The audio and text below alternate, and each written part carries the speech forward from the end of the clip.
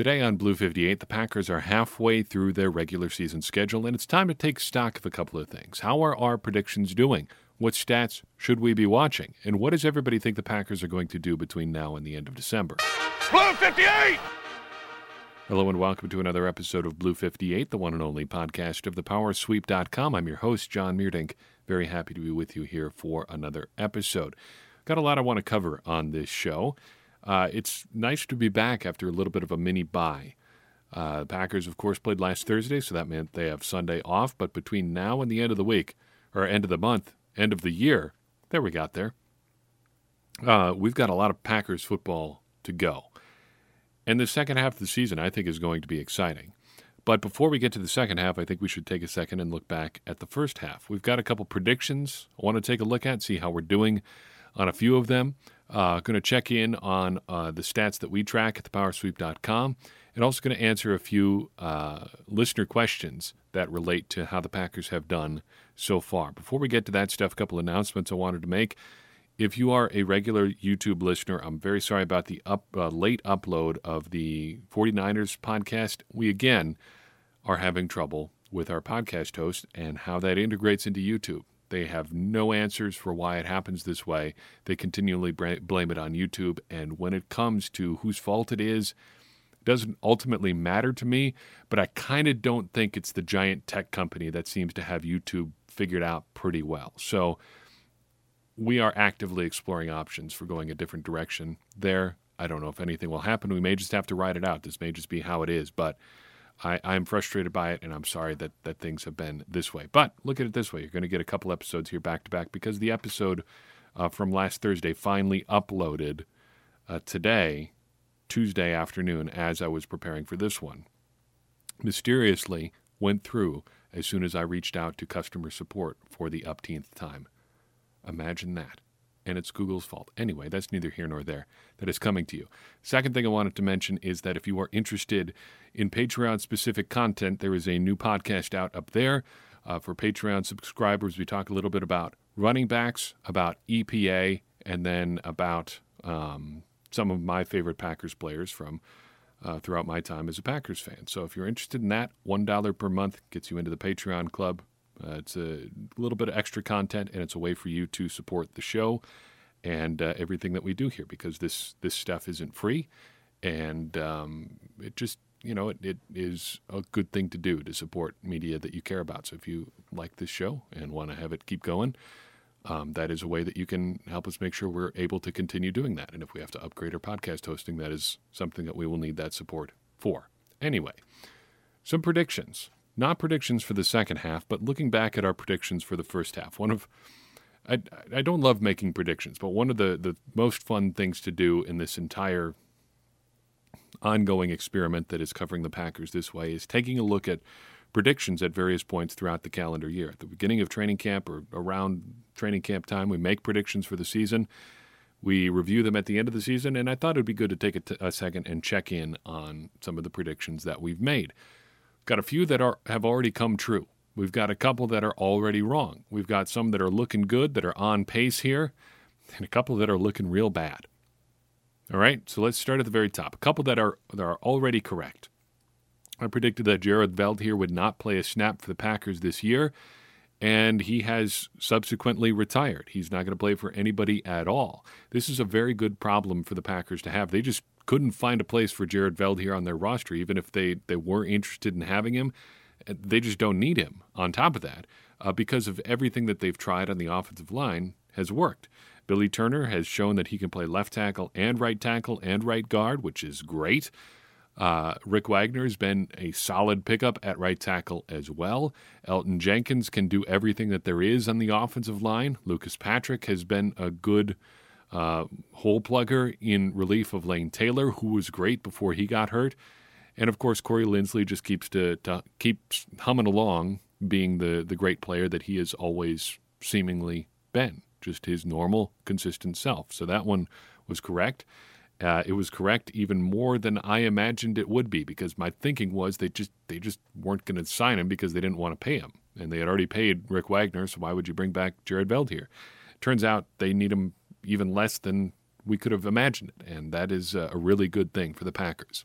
Second thing that we got right almost immediately out of the gate is that John Lovett, the practice squad fullback / tight end / probably emergency fourth-string quarterback, would be on the active roster at some point this season. And lo and behold, he ended up on the active roster in week 1. And that's been kind of fun to watch. He hasn't been nearly as exciting as I think Josiah DeGuara would have been, but he's been at least an interesting prospect, and he is definitely a fullback. He's not a tight end, no matter what the Packers might have you believe on the roster sheet. A couple of things we've already been wrong about. Well, first and foremost, Tramon Williams is not going to be playing any games for the Packers this year. I thought at some point he would end up on the Packers roster, maybe down the stretch here, when they would need an additional defensive back. As it turns out, even between the time when I was prepping the show and now, he has gone off the market completely. He has signed with the Baltimore Ravens, which is probably a really good pickup for them, because if you just need a guy to play 40 snaps a game of reasonably good defensive back play, Tramon Williams is probably your guy, and he's probably going to be that kind of guy for the next 10 to 15 years. I would not bet against 50-year-old Tramon Williams going out and giving somebody a dozen snaps in a random game and looking pretty okay doing it. It's mostly joking, I think, but, you never know. A couple that are looking pretty good. Counting stats are going bananas for the Packers this year. One of the things I predicted at the start of the year was that Aaron Rodgers would throw for 30 or more touchdowns this year. He's been kind of on a downswing as far as touchdown totals the last couple of years, but he is very close to 30 already and will probably easily surpass that total this year. Also predicted that Davante Adams would go over 1,000 yards, which has been kind of an interesting hurdle for him to reach. He's had one 1,000-yard season and 2 seasons within 3 yards of 1,000 yards without going over, which is just crazy to think about, just the way that is lined up. He's probably looking at those had 1,000-yard seasons wiped out by penalty. I'm just assuming that's true, like a 10-yard pass or a 5-yard catch or whatever, getting wiped away because of a holding penalty or something like that. It has to have happened. But he's probably going to easily clear 1,000 yards so far this year. Aaron Jones, I thought he would go for more than 1,000 yards and fewer than 19 touchdowns, which is what he scored last year. It looks like he will still probably get to 1,000 yards if he can come back and be pretty consistent over the last 8 games of the season. But we did kind of write an injury provision into predictions too. The bad predictions are the ones that I think are the most interesting. First, I predicted that rookies would start fewer than 6 games total this year. This is going to probably be broken by Chris Barnes and Kamal Martin together. Both of them have been, I hesitate to use like the word revelation, but they've been pretty solid at inside linebacker. And it's probably, not that it's saying a lot, this is probably the best inside linebacker group the Packers have had in quite a while. And as a result, they will probably end up starting more than 6 games total together. I also predicted that A.J. Dillon would end up outsnapping Jamal Williams this year. The thinking was down the stretch, A.J. Dillon gets integrated into the offense. Jamal Williams kind of fades away as the Packers prepare to move on from him in the offseason. That has really not been the case. Jamal Williams is fairly entrenched in the offense, and it's really not clear what A.J. Dillon's role is at all, or even if he is a good fit for what the Packers are trying to do on offense. He doesn't seem particularly comfortable in the wide zone type scheme. He doesn't seem terribly natural as a receiver out of the backfield. This is not looking like a great pick here. It's 8 games in. Yeah, sure, whatever. But still, it's not looking good for A.J. Dillon so far. This one is the funniest to me. I predicted that Jace Sternberger would lead the Packers tight ends in catches. I'm not thinking that's super likely anymore. Unless something terrible happens to Bob Tonyan, I don't think Jace Sternberger is going to supplant him in the lineup. That may not be a good thing for the Packers overall, given that he was a 3rd-round pick a year and a half ago. But given how Tonyan is producing so far, I don't think anybody's really too broken up about it either. Now, you can do the opportunity cost and say, yeah, well, they could have picked somebody else in the 3rd round. That is fair. That is true. But this is what we've got right now, and Sternberger is not going to lead the Packers tight ends in catches this year. seems like. Finally, I predicted the Packers defense, and this is not a complete list of predictions, by the way, but these are just the ones that I thought were the most interesting. Predicted that the Packers defense would not be worse than 20th by DVOA. They are 21st currently.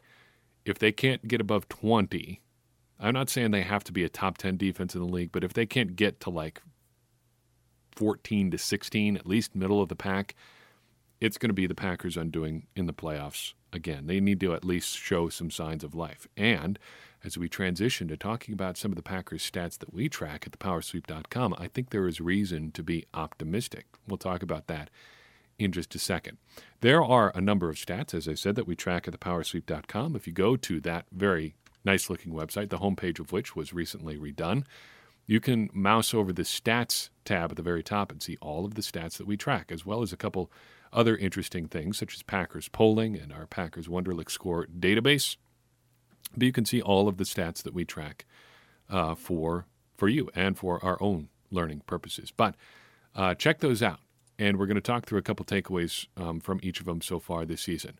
The Aaron Rodgers adjusted net yards per attempt tracker is my favorite one to update every week because you can really see where he is trending as a quarterback this season and within his career as a whole. Right now, he is playing well, but this tracker, looking back over the last 4, 8, and 16 games, he really hasn't overcome all the inertia from last year's bad finish. So down the stretch last year, Aaron Rodgers' stats really kind of took a bit of a dive. He did not finish the year playing particularly well, but things are trending upward in just about every category for him so far this year. And his 8-game run right now, over the last 8 games, his adjusted net yards per attempt as a passer is the highest it's been since the run-the-table period. He's at 8.84 adjusted net yards per attempt over the last 8 games. So that's pretty good so far, and if that continues, he's going to end up having a season at least as good as his 2 MVP seasons so far. However, it really hasn't moved the needle over the last 16 games as a whole. He's holding steady at just over 7, which is basically where he's been for the past 2+ years or so, since early 2018. So overall, in pretty good shape, and trending in the right direction, still has not quite rid last year from his stats, though. Explosive plays. So explosive plays for our numbers are runs of 12 yards or more, 16 or receptions of 16 yards or more. And the more explosive plays you get, the better your offense tends to do because they lead to scoring plays more often than not. So far this season, the Packers are on pace for their most explosive offense since 2014. They have 61 explosive plays through 8 games. And Davante Adams is on pace to post his second-best total for a full season. It's going to be at 26 if his 8-game pace continues. And as you recall, he has not played all 8 games so far. Aaron Jones is on pace to be close to where he was last year, even though he has missed a couple of games. Outside of those two, the Packers have very little explosiveness, which I think is more or less what we thought would be the case for this offense. But still, they could use an additional playmaker, and potentially with Allen Lazard coming back this week, they may be able to get just that. Packers pass rush, overall, the effectiveness is just way down. I won't get into the exact numbers because just reading numbers into a microphone is never super exciting, but the Packers pass rush is down pretty much across the board. Za'Darius Smith still having a pretty good year overall, but he is not at the level that he was last year, and just about everybody else is down significantly. Rashawn Gary is up a little bit from where he was last year, but he still is not making the finishing plays at the rate that you would like to see him. And Preston Smith of the Packers' big 3 edge rushers just continues to barely exist functionally, and that is just too bad, although he did show some signs of light in the last couple weeks or so. However, I think there is reason to be hopeful here. Kenny Clark is clearly not back to 100% just yet, and I would be not shocked at all for him to continue to dominate in the second half of seasons, as has been sort of his trend over his career to date. So I expect him to come on down the stretch here.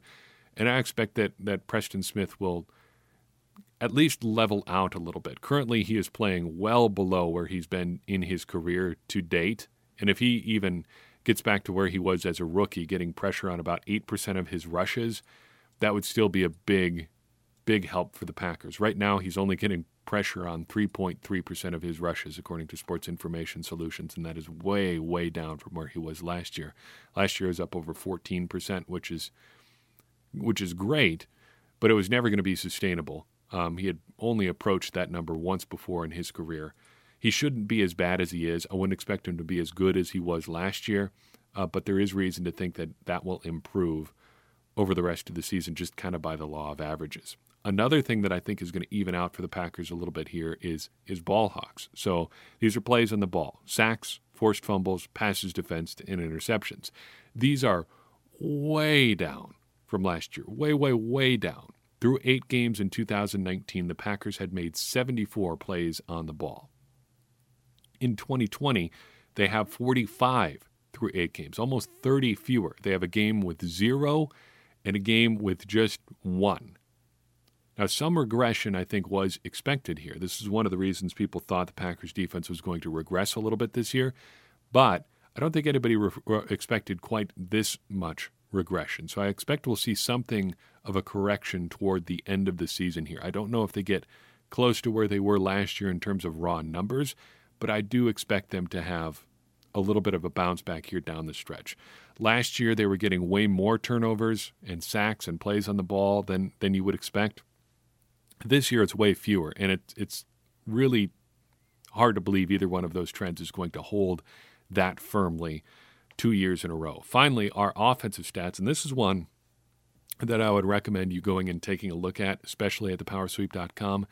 It's our penalties and sacks per 65 snaps, and there's a full explanation of how it works there. But the bottom line is this, and it is incredible. Every single Packers lineman who qualifies in this stat is better last year or better this year than they were last year. Every single one. David Bakhtiari, Elton Jenkins, Corey Linsley, Billy Turner, and Rick Wagner. Wagner wasn't even on the team, and he's doing better this year than he was last year. Some of these guys are 2 to 3 times better than they were last year in terms of giving up negative plays. And some of that is, again, a little bit of a correction. David Bakhtiari had an uncharacteristically bad start to last season, was called for holding all the time. And I think that was because he was dealing with a little bit of a back injury. There was some pushback in some sectors of Packers internet about that, but he was on the injury report early in the season with a back injury. And I just, back injuries don't go away once you're not listed on the injury report. I think it's fair to say that it affected him for a good portion of last year, but he got very strong down the stretch and finished very well. This is more than a jump from going from somewhat healthy to completely healthy. This is something else entirely, and I think there's a couple reasons that the Packers' offensive line is playing so well. First, penalties are way down league-wide. So if your penalties are way down league-wide and you're basing a stat in part around tracking penalties, the stats are going to look better.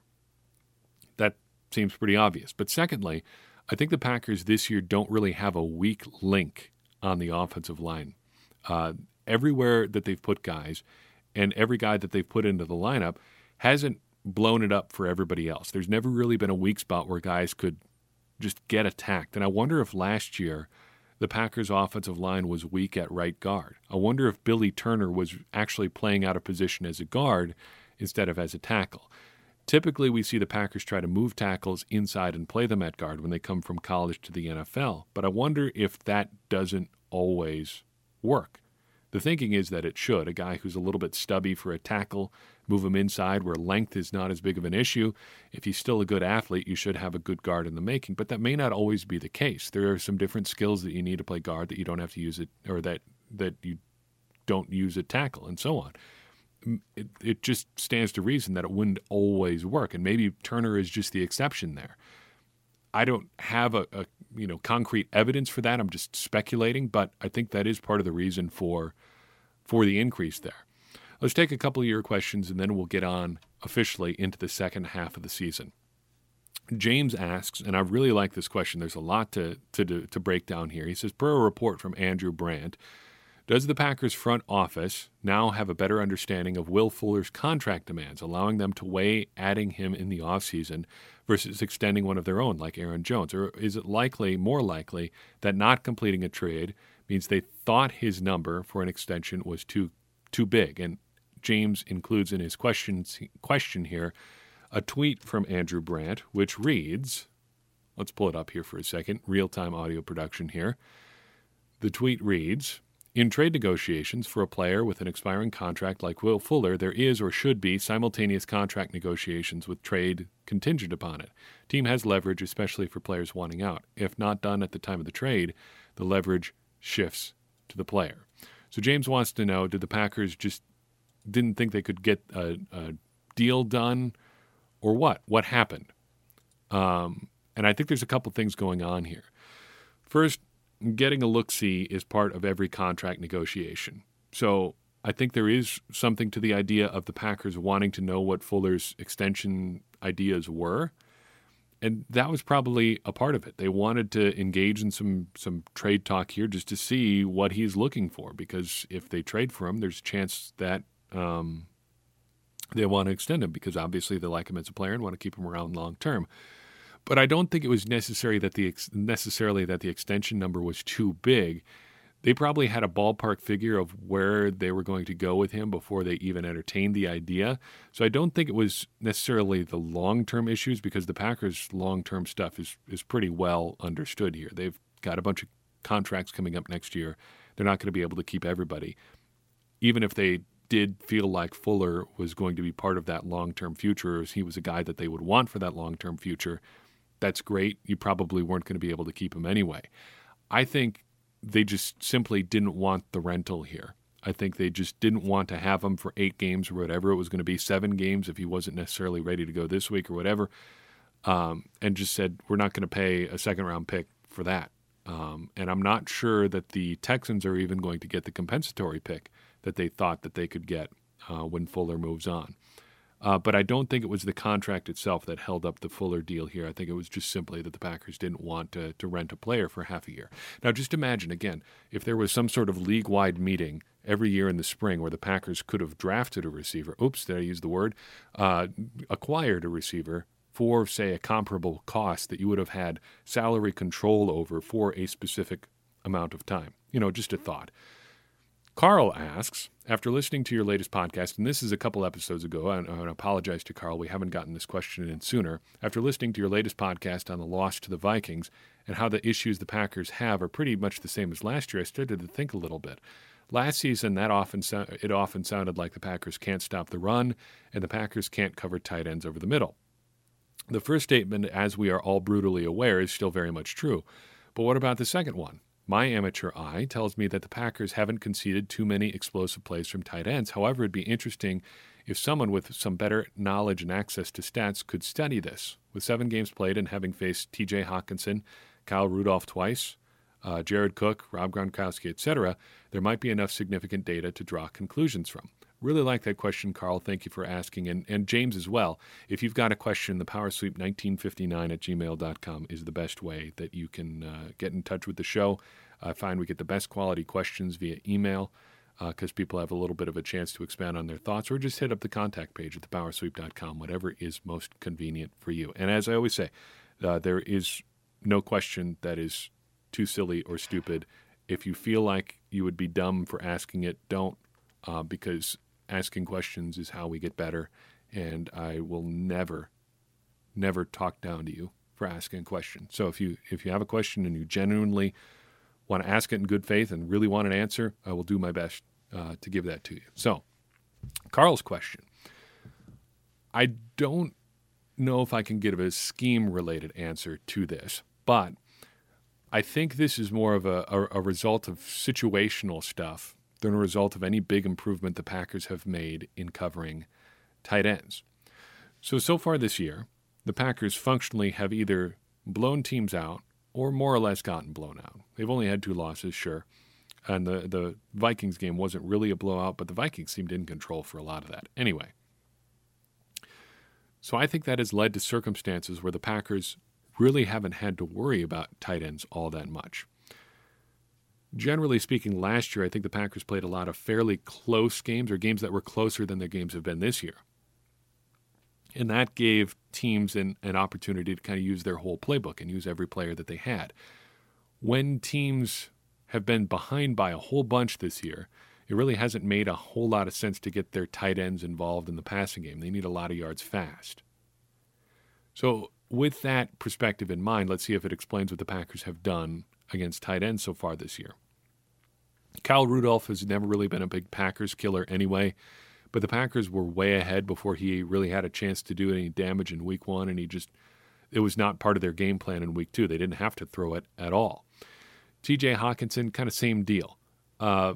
Packers got way out in the second half, or way out ahead in the second half, and really they didn't need to go to Hockenson all that much. He still had 4 catches for 62 yards, though. That is his second best yardage total of the season. Rob Gronkowski, Packers really didn't slow him down all that much. He didn't have 150 yards, didn't need it. Still had 5 catches, 78 yards, and a touchdown. That's his best game of the season so far.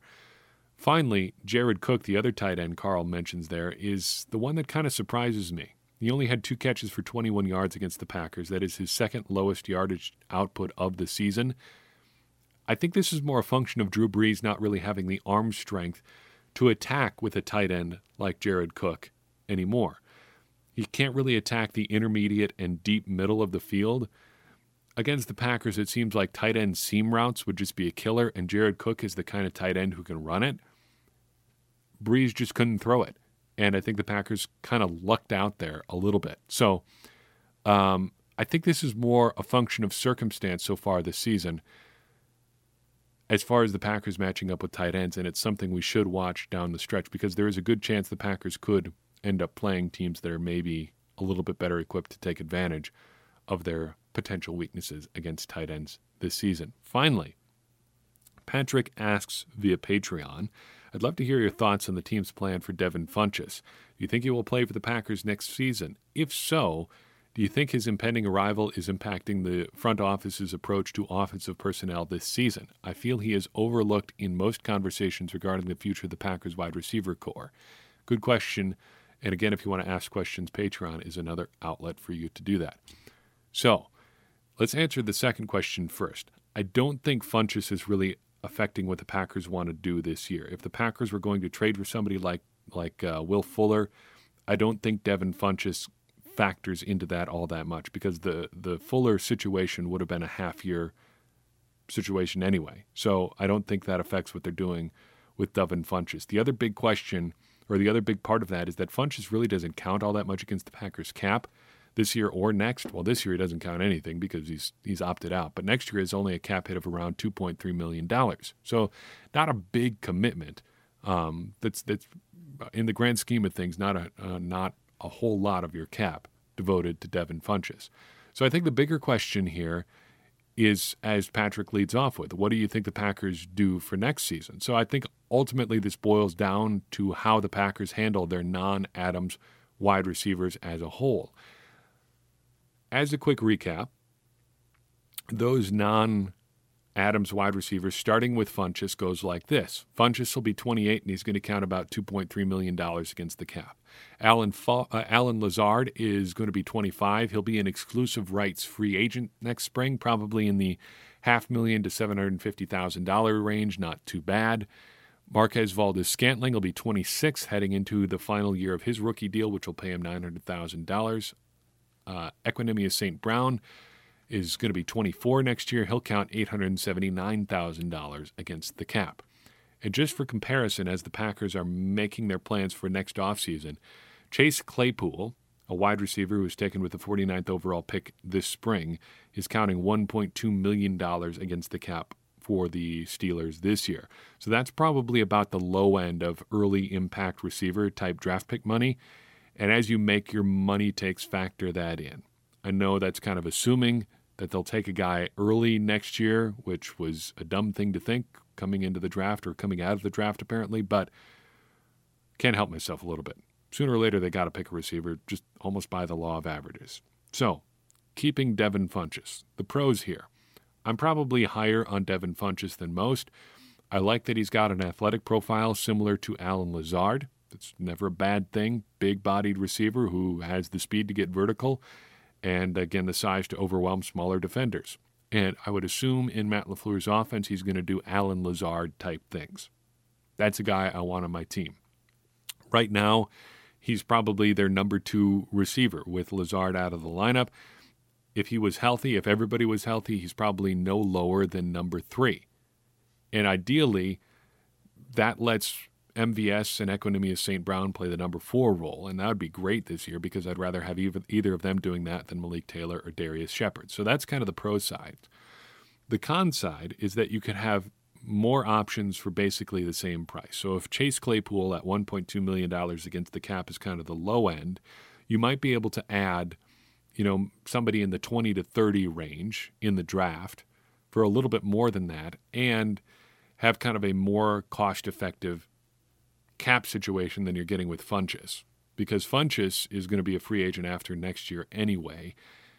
That complicates things on the Packers side of the ledger.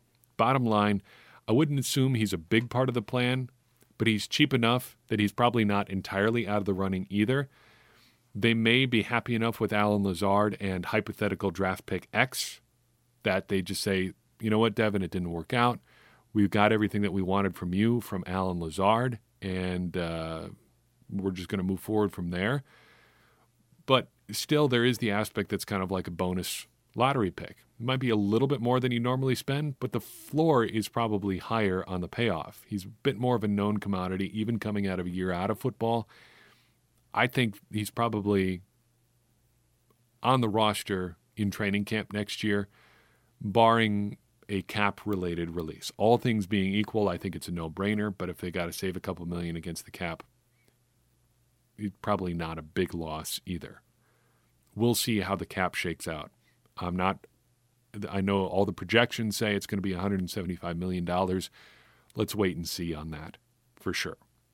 That's all I've got for you in this episode. Thank you so much for listening in. We will be back Friday with a preview of the Packers-Jaguars matchup this weekend. Josh Jones revenge game maybe for the Jaguars. Allen Lazard revenge game for the Packers. It's going to be a wild time as we start the second half of the Packers season. If you enjoyed the show, you know somebody else you think would enjoy it, do me a favor and share it with them. That's going to help us continue to grow this conversation around the Packers and ultimately help all of us become smarter Packers fans. Because that's the goal, isn't it? As I always say, smarter Packers fans are better Packers fans, and better Packers fans are what we all want to be. I'm your host, John Meerdink. We'll see you next time on Blue 58. Coming out of a year out of football, I think he's probably on the roster in training camp next year, barring a cap-related release. All things being equal, I think it's a no-brainer, but if they got to save a couple million against the cap, it's probably not a big loss either. We'll see how the cap shakes out. I know all the projections say it's going to be $175 million. Let's wait and see on that for sure. That's all I've got for you in this episode. Thank you so much for listening in. We will be back Friday with a preview of the Packers-Jaguars matchup this weekend. Josh Jones revenge game maybe for the Jaguars. Allen Lazard revenge game for the Packers. It's going to be a wild time as we start the second half of the Packers season. If you enjoyed the show, you know somebody else you think would enjoy it, do me a favor and share it with them. That's going to help us continue to grow this conversation around the Packers and ultimately help all of us become smarter Packers fans. Because that's the goal, isn't it? As I always say, smarter Packers fans are better Packers fans, and better Packers fans are what we all want to be. I'm your host, John Meerdink. We'll see you next time on Blue 58.